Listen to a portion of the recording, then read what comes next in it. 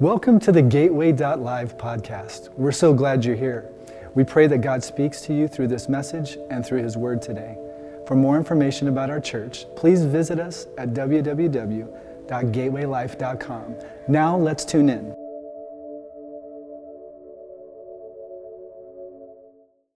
This morning I want to ask you a question that I think that is a haunting question, also a defining question for every one of us. And I've heard this come up many times in people's lives, and the question is, why am I here? Why am I here? Why am I at this place called here in my life? And for you, your here may be a great place. You may be on the top of the game right now. You may be doing excellent, or it may be the other way, that your here is not a place that you want to stay. We have an entire vein of education called anthropology. And anthropology is the educational pursuit and the theology of dealing with the origin, nature, and the destiny of human beings. The questions are asked in anthropology: why are we here, and where are we at? But the next question is, am I stuck where I'm at? Am I stuck at this here that I have in my life? Anthropologists spend time, spend money, spend decades trying to figure out, how did we get here? And I think the question to all of us is, I may know my here, but do I have to stay here? So today's message is, we can't stay here. We can't stay here. Several years ago, while pastoring outside of New York City on Long Island, my wife and I were getting ready to host some deep friends of ours, been friends for a long time, and he and his wife had been in our home, and they'd spoke to our church on many occasions. And so I said, you know what, hon, let's make this one exceptional. When they come up, let's just do something that we've never done before. And so it came to our minds, let's go to a little enchanted island off of the coast of Rhode Island called Block Island. Beautiful little island. No cars hardly there at all. Every place you go, you walk to. And we lived on Long Island, so you take the ferry from Long Island to Block Island. And we thought, you know what, this is going to be absolutely unforgettable. And we did a lot of research online. There's the giveaway right there. I found this wonderful place called the Samuel Peckham Inn. I mean, it just sounded nice, the Samuel Peckham Inn. The internet pictures looked amazing. And you had to realize that when you take the ferry over, and there's really not a lot of vehicles there, you have to be within walking distance of the ferry because you're taking your luggage with you. And so I thought, wow, this is amazing. So my question, on top of that question, I'm giving you a little bit of background. Have you ever ordered anything online, and when it got to the house, it wasn't quite the same as what you saw on the picture on the internet? Okay, somebody else. Come on, make me feel too bad up here. I mean, I did the research. This was the Samuel Peckham Inn. We walked up, and I thought, you know, this does look like the internet pictures, and I thought, this is going to be awesome. This is going to be great, hon. I mean, you know, I thought we're scoring big time with our friends here, and got into the foyer, and the lady was so nice, and I thought, this is going to be great. And then all of a sudden, she said, I'd like to escort you to your finally appointed rooms up on the second floor. And I thought, oh, we got the better rooms. And we're walking up there, and she said, oh, by the way, you do know that your rooms are not air conditioned. It didn't say that on the internet. She said, plus, your rooms are located in one of our nice areas over there, but to get there, you've got to walk across a hot tar roof. And I thought, you're kidding me. I mean, we're going to drag our luggage, and so we're picking up luggage, thinking we can't drag luggage across a hot tar roof.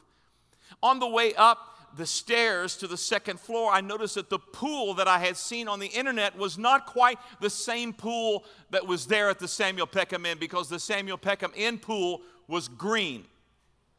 You couldn't even get in it. When we got to our room on the second floor, it was definitely lackluster, and I remember in my mind thinking, you've got to be kidding me. This is going to be, in fact, to this day, we still joke about going to Block Island and staying at the Samuel Peckham Inn. So after the lady left us and we closed the doors, I looked at my wife and I said, honey, we can't stay here.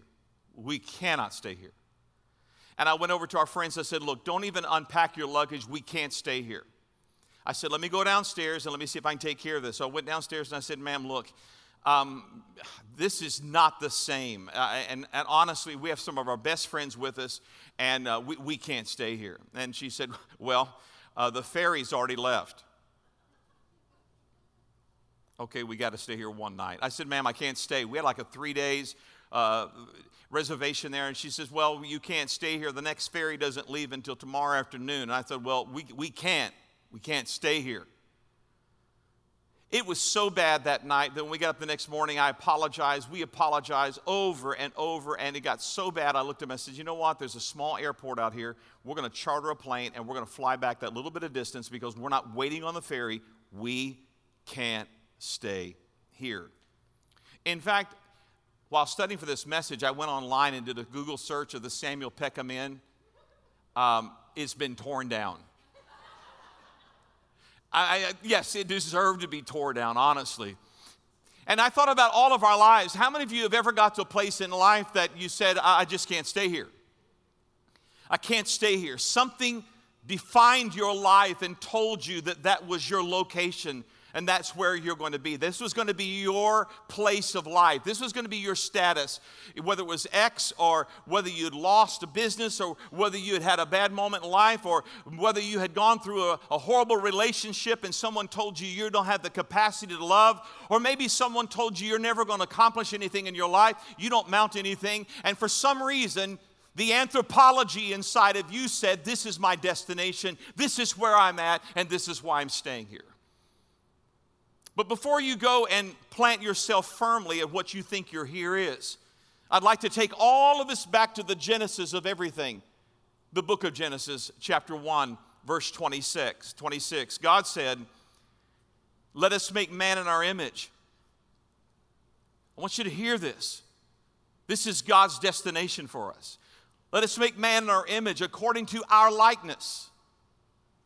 Let them have dominion over the fish of the sea, over the birds of the air, over the cattle, over all the earth, over every creeping thing that creeps on the earth. God gave us not the Samuel Peckham Inn. He gave us a pretty sweet here.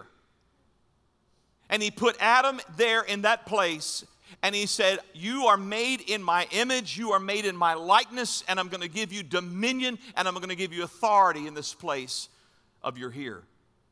See, in the beginning, several things that God did for us, I think permeate even to today, but many times there's a disconnect between the purpose of God and the present reality of where I live now. See, in the beginning, it says that God gave us something. He gave us what I call state. He gave us state. We were given His image, we were given His likeness, and we reflected the person of God. God's very breath was breathed into us, and the Bible says man became a living soul. God breathed and gave us a state that had a capacity of holiness and purity. In fact, God offered us the ability to commune directly with Him, and the Bible says that Adam used to walk in the cool of the evening and the cool of the day and talk with God. God gave man a state. But in the process of that state, He also didn't give us a short-term lifespan. He gave us an eternal capacity that we possess an eternal spirit. The second thing that God gave us was status. In the beginning, man had a relationship with God, and that relationship was by God's design and by God's purpose to be intimate and have purpose. He said this, I made it, you have authority over it. You have dominion over it. So we had state, we had status, but then we had station. Man was appointed to be in charge, ruler over all the creation of the planet. In other words, He gave us the station that we were in authority, and God made that authority over everything on the earth. If you notice, He said, I'm going to go to the heavens, I'm going to go to the earth, and I'm going to go to the sea, and what I created, you have authority over everything that is in the earth. And so from the beginning, God had a plan for our lives, and that plan was an incredible plan of intimacy and purposefulness. But something changed. Something changes. The here changes, much like in our lives, our here has the propensity to change. In the book of Romans chapter 5 and verse 12, Even the New Testament talks about this Genesis story, and it says it this way: when Adam sinned, something shifted because Adam walked outside of purpose.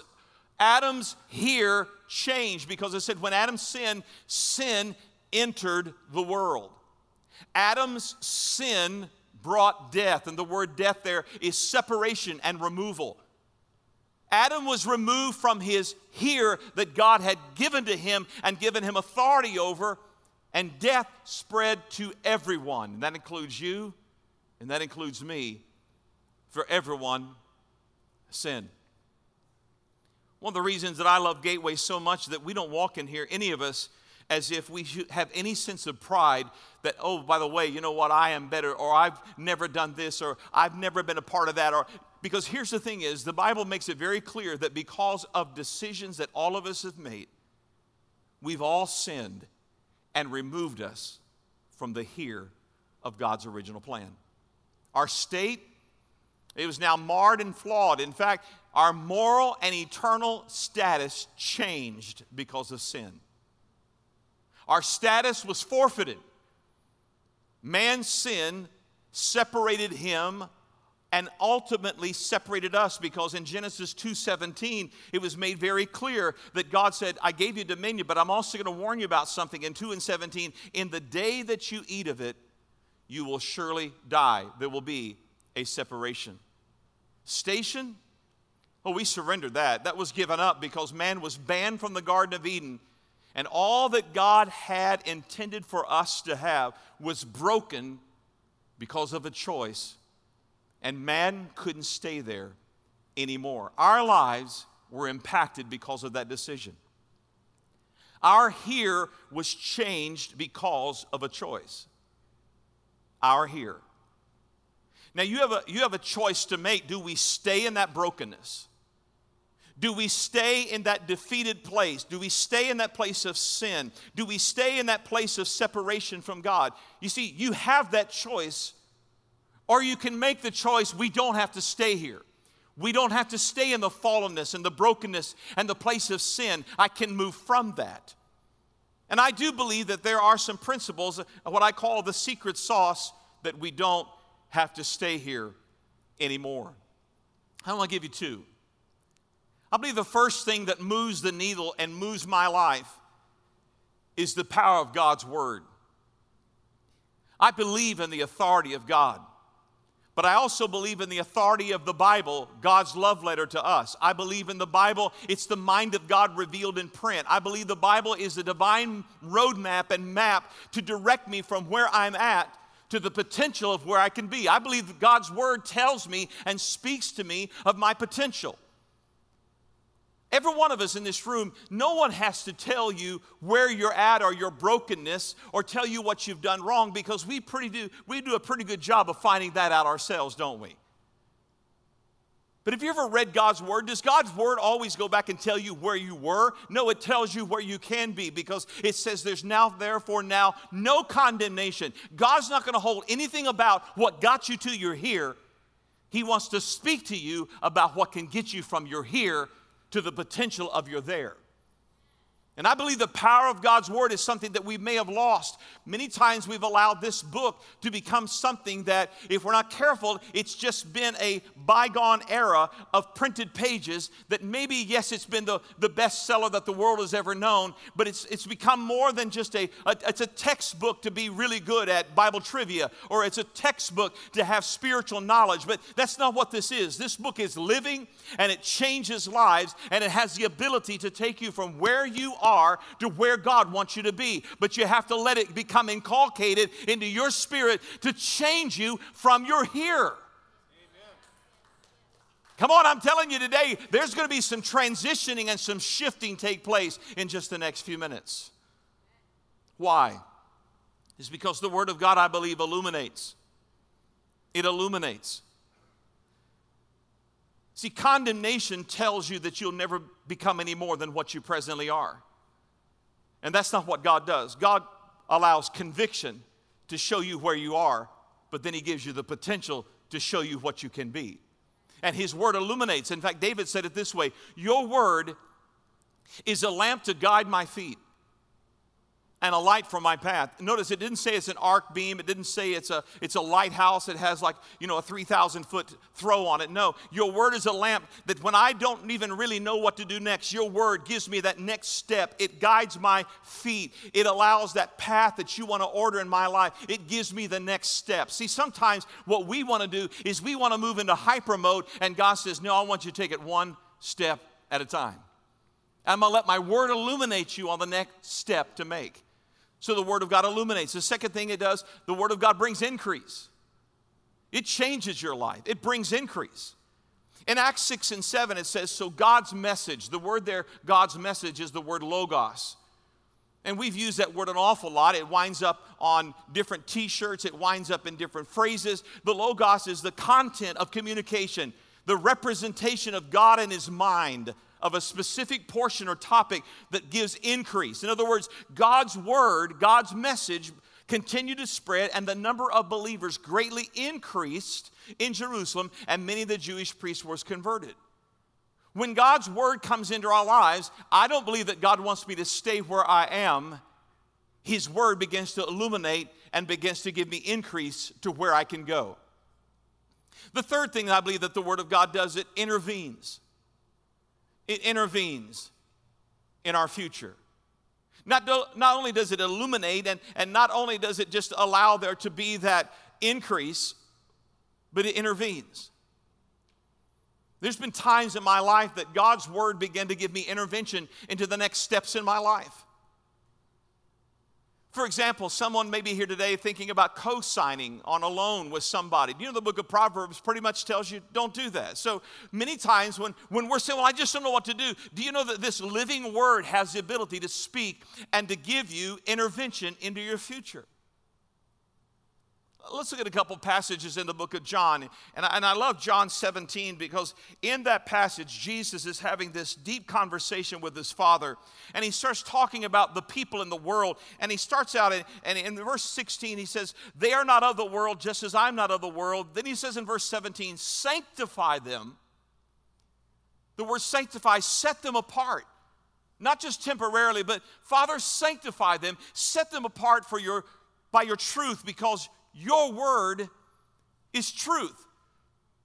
Your word is truth. And then he said in just a few chapters prior, in chapter 8, he said it this way. He said, and you will know the truth, and the truth will do what? It will set you free. So truth has the ability that the things that you feel bound by right now, when you allow truth to begin to intervene into your present, it will propel you into your future, because the truth will do what? It will set you free. You don't have to be bound anymore to anything in your life when truth comes into your life. See, but here's the challenge. Truth is more than decrees, doctrines, dogmas, or denominations. Truth is a man who intervened in our brokenness and came to this world, and his name was Jesus Christ, and he said, my truth is what will set you free. In fact, in John 14:6, he said, I am the way, I am the truth, and the life. No one can come to the Father except through me. The way is a map called the man Jesus Christ, the embodiment of truth. Amen. Come on, he will intervene into your present circumstance if you'll let him. John 1 and 14. And it says, the Word became flesh. The Word became human. This Word, this ability of God speaking, this Logos becomes human and made his home among us. He was full of unfailing love and faithfulness. Do you see anything that says God was full of condemnation and guilt casting? No, he came and said, I want to intervene. I want my word to be in your life. The second thing that I think that moves us from our here, not just the word of God, but it's the power of us. You and me doing our part. See, many times we said, well, the Bible says this, and God says, yes, I did say that, but you have to act upon what I said. Faith without works is dead and abideth alone. I believe the path to freedom from where you are is paved with connections that are both horizontal and vertical. God never meant for any of us in this room to live life by ourselves, as zeros, as ciphers, as just, go out there and bare-fisted by yourself. No, we weren't made that way. Henry Cloud said it this way: relationship or bonding, then, is at the foundation of God's nature. Since we are created in His likeness, relationship is our most fundamental need, the very foundation of who we are. Without relationship, without attachment to God and others, we can't be our true selves. We can't be truly human. You don't have to stay where you are, but the move is going to take both God and people. We have to realize that for us to go from our here, it will take God and His Word, but it may take other people that come alongside of us to do that. In the book of Ephesians, in chapter 4, when Paul is writing to this incredible church at Ephesus, which became a mega church in the then known world, he makes a statement. He says, "Now these are the gifts Christ gave to the church." Christ did what? He gave some gifts to the church. And he lists 5 things that are gifts to the church: apostles, prophets, evangelists, pastors, and teachers. We reference that as the fivefold ministry. And at Gateway, we do believe that God still operates in these gifts that He's given to the church. But verse 12, we don't stop at 11, because verse 12 says, their responsibility. Who's the there? That's those 5 groups he just spoke of that are the gifts. Their responsibility is to equip God's people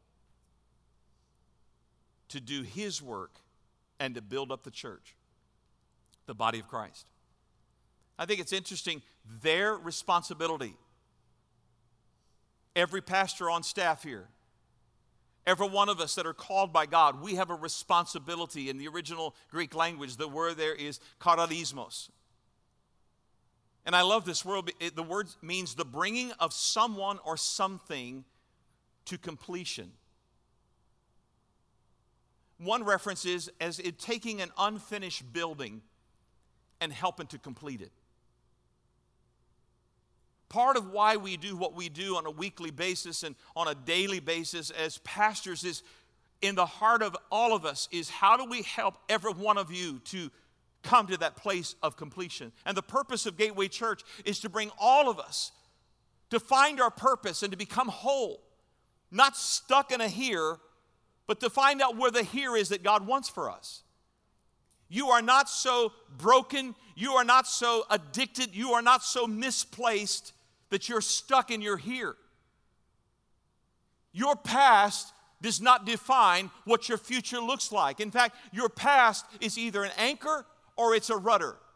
Your past is either an anchor to hold you where you used to be, or it's a rudder to tell you that you've been there once before and you don't need to go there again. The choice is yours. In our lives, because of sin, and all of us have sinned, we just read that. We lost our state, we lost our status, we lost our station. But I believe it can be redeemed, and I believe it can be completed, and I believe we can become adequate in every aspect of our life. Every single aspect of our life can be restored by God. Because He said their responsibility is to equip God's people. To equip you. We don't have to stay here anymore. One of the things that we're going to be doing as a church is starting up in September. And it's called Gateway Life. And Gateway Life was one of the things that I've been tasked with. And let me just say what Gateway Life is. I know some of you saying, well, we've been waiting for a membership class, or we've been waiting for a path to figure out how to do all of this. Let me just say what Gateway Life is. Gateway Life is going to be an interactive environment to equip you in your journey to find a map that you can live out your fullest potential in Christ. And yes, it is a membership path, but it's so much more than that. And I'm asking you to, as you begin to hear us talk about it throughout the month of August, sign up for it when we start it, because we want to get you on the journey from where you are to the potential of where God can take you. I want to close with a psalm And I think this psalm would probably ring close to all of us because it's one of the psalms that was sang by the Jewish people during the Passover. In fact, historians believe that possibly Jesus himself sang this hymn, this psalm, on the way to the Garden of Gethsemane before he was crucified. In fact, in Matthew 26, I don't know if I'd ever seen it before, it says that as he went, he sang hymns. And due to the fact it was the Passover, that Psalm 118 was one of the psalms that was sang by the Jewish people. There's a good chance that Jesus sang this in his hear. I guess my question is, what song would you sing on your way to being crucified? This may have been the one he sang. Pushed to the wall, I called to God. From the wide open spaces, he answered. God's now at my side, and I'm not afraid. Who would dare lay a hand on me? God's my strong champion. I flick off my enemies like flies. Far better to take refuge in God than trust in people. Far better to take refuge in God than trust in celebrities. Hemmed in by barbarians, in God's name I rub their faces in the dirt. Hemmed in and with no way out. Am I speaking to someone here today? Hemmed in, no way out. Like swarming bees, like wild prairie fire, they hemmed me in. I felt my here was going to be my destiny for the rest of my life. I was right on the cliff edge, ready to fall, when God grabbed and held me. God's my strength. He's also my song. And now he's my salvation. Hear the shouts. Hear the triumph songs in the camp of the saved. The hand of God has turned the tide. The hand of God is raised in victory. The hand of God has turned the tide. I believe this morning that before some of you leave here today, you're going to be able to raise your hand as David and said, the hand of God has turned the tide. 15 years ago, our world was rocked, and our here got changed. Our family had gone on a fast in the beginning of the year. We have 3 wonderful kids, 2 daughters and a son. That middle child is a daughter of ours, and I had been to the Ukraine speaking and doing leadership training in the Ukraine for pastors, and was coming back, and my wife said, you know, our middle daughter's asked to, she wants to talk to us, and I thought, well, that's nothing new. I mean, she's a girl. She talks a lot.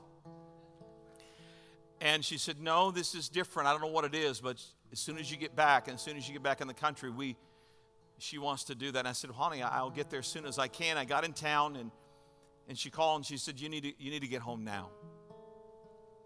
And I remember that phone call because I could hear something in my wife's voice that was telling.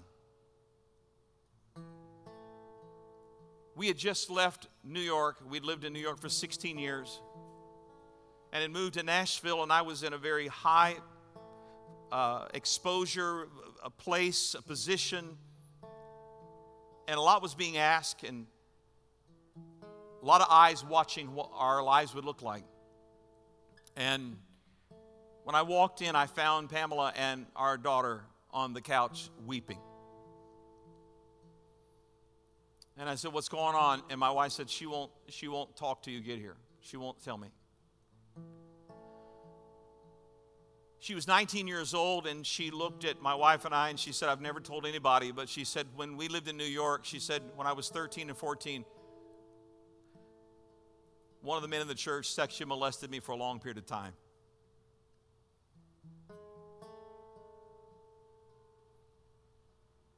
And our here was changed in a moment.